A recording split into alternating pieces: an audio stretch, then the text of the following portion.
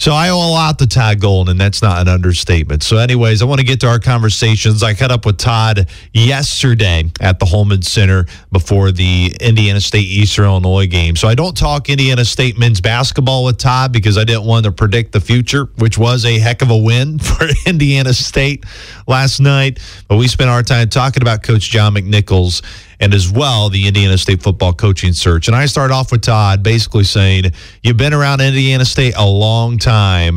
How would you describe the importance of John McNichols to Indiana State? Well, he's what I wrote today is he's the epitome of the pillar of a community. Certainly his track and field and cross-country exploits speak for themselves. I think he had combined between his indoor, outdoor, and cross-country Valley Championships, I think it's 24.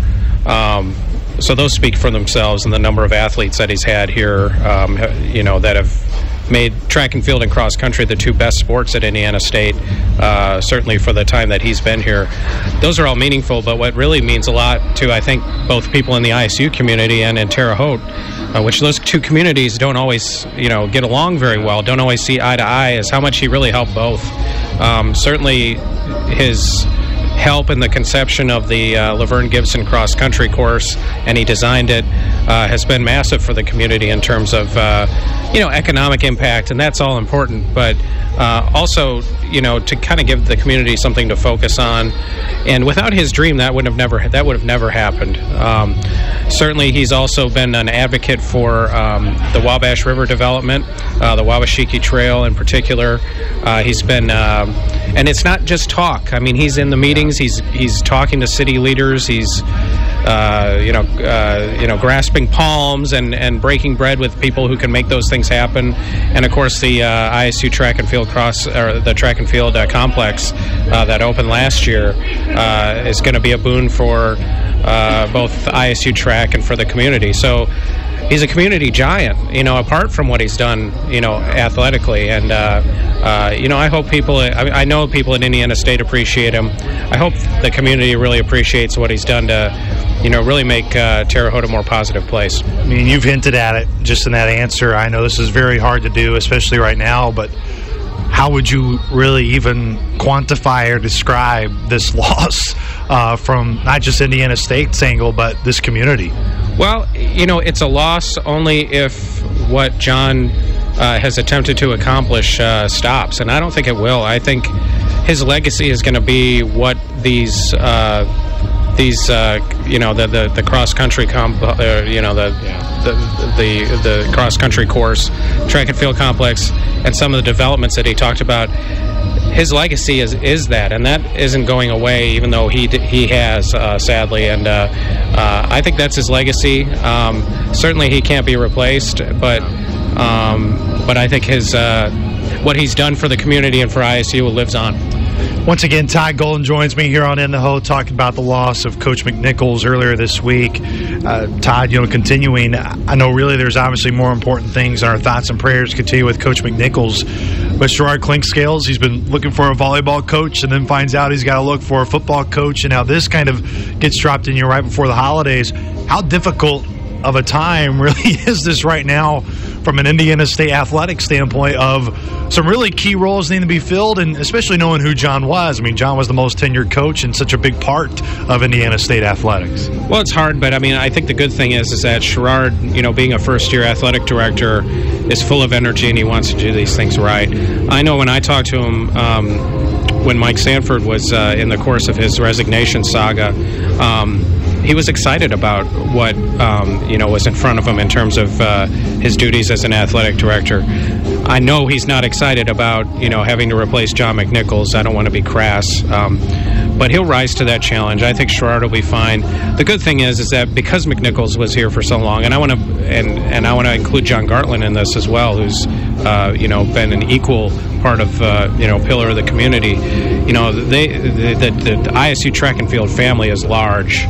And, there's a lot of qualified people that are here now, that are out in the track and field and cross-country communities, and ISU will be fine. I mean, the thing is that McNichols laid such a good foundation. It's an attractive job. I mean, track and field and cross-country are important here, and they're not at a lot of universities. So that's another tribute to what he's done here. Once again, Todd Golden joins me here from the Tribune-Star, beat writer for the Indiana State Sycamores. I almost feel it's not right to go to other topics, but we will. You mentioned Coach Sanford's resignation. This job, where do you think it appeals? And from an Indiana State side, what's kind of the coach prototype, I guess is the way to describe it, that, Todd, you think Indiana State should look at for this job?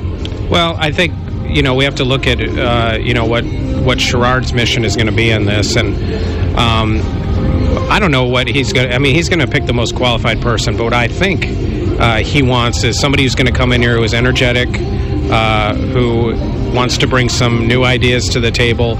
And most of all, I think and this goes for any hire he makes, football being, the highest profile one at present, but he doesn't want somebody who's going to come in here and complain about ISU's lot. He is not going to tolerate somebody coming in here and say, I can't do this because we don't have this. He doesn't want to hear it. I mean, my read on it is that he wants to bring somebody in here who's hungry. And so what that means, there's a million people out there who would be qualified under that,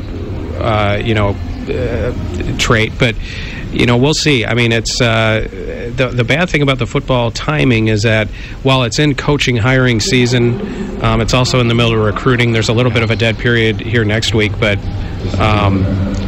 it's there's a little bit more urgency on this hire than there might be for volleyball or perhaps track and field, although indoor track and field season is currently going on. So that's what I think he'll do. We'll see what he actually does. So there's no tracker to go on. We're in unknown territory, but I think Sherrard's doing a good job so far, and I think he'll he'll take this very seriously and make a good hire for Indiana State. Do you feel like this is a job that, to whether it's an up-and-coming coach, maybe it's a coach maybe similar to the background of Coach Sanford, who may be just trying to get another head coaching job at a smaller level, but has been around the D1 level for a long, long time. Is this a job that you think does appeal to other coaches in the community, especially the ones that may be on the up-and-coming? I think this is definitely going to be a job, and I say this, I want to preface this by saying I don't know for certain at this point, but I'd be surprised if the hire was anything but kind of an up-and-coming assistant type. I don't think they're going to go with, kind of a Mike Sanford mold of a guy who's kind of, bouncing back to the head coaching profession. I just don't see that they can attract somebody who may, be a head coach with experience who's trying to make it up the ladder, unless it's from Division II or something like that. Indiana State doesn't pay bad actually by Missouri Valley Football Conference standards, but but they're not rich. I think we all know that. So that'd be what I think will happen. We'll see what actually happens, though. How big of a part of appeal of this job is being in the Valley? I mean, this is my first year really being about the Valley, and I could tell it's a very quality football league. But how much pull does Indiana State get just the fact that you are in the Valley in such a competitive league? Well, it goes both ways. I mean, it is attractive in that way. It's also going to be very difficult to win. So if you want to pile up some win totals, I mean, it just depends on there's risk and reward. I mean, if you win here, you're going to be really highly thought of in your profession. But it's hard to win here. I mean, that's been proven over time. The success that the team has had in the 2010s, is still pretty modest by the standards of other schools. So, and though the team did make the playoffs 2 years ago, reality is that you've also had 3 losing seasons in 4 years. So it's never easy here. You're not going to be blown away by the facilities here, and so that's why I think it's going to take somebody young and hungry to really give Sherrard what he wants and maybe give this job what it needs to. I mean, my preference would be somebody who can attract themselves to the community.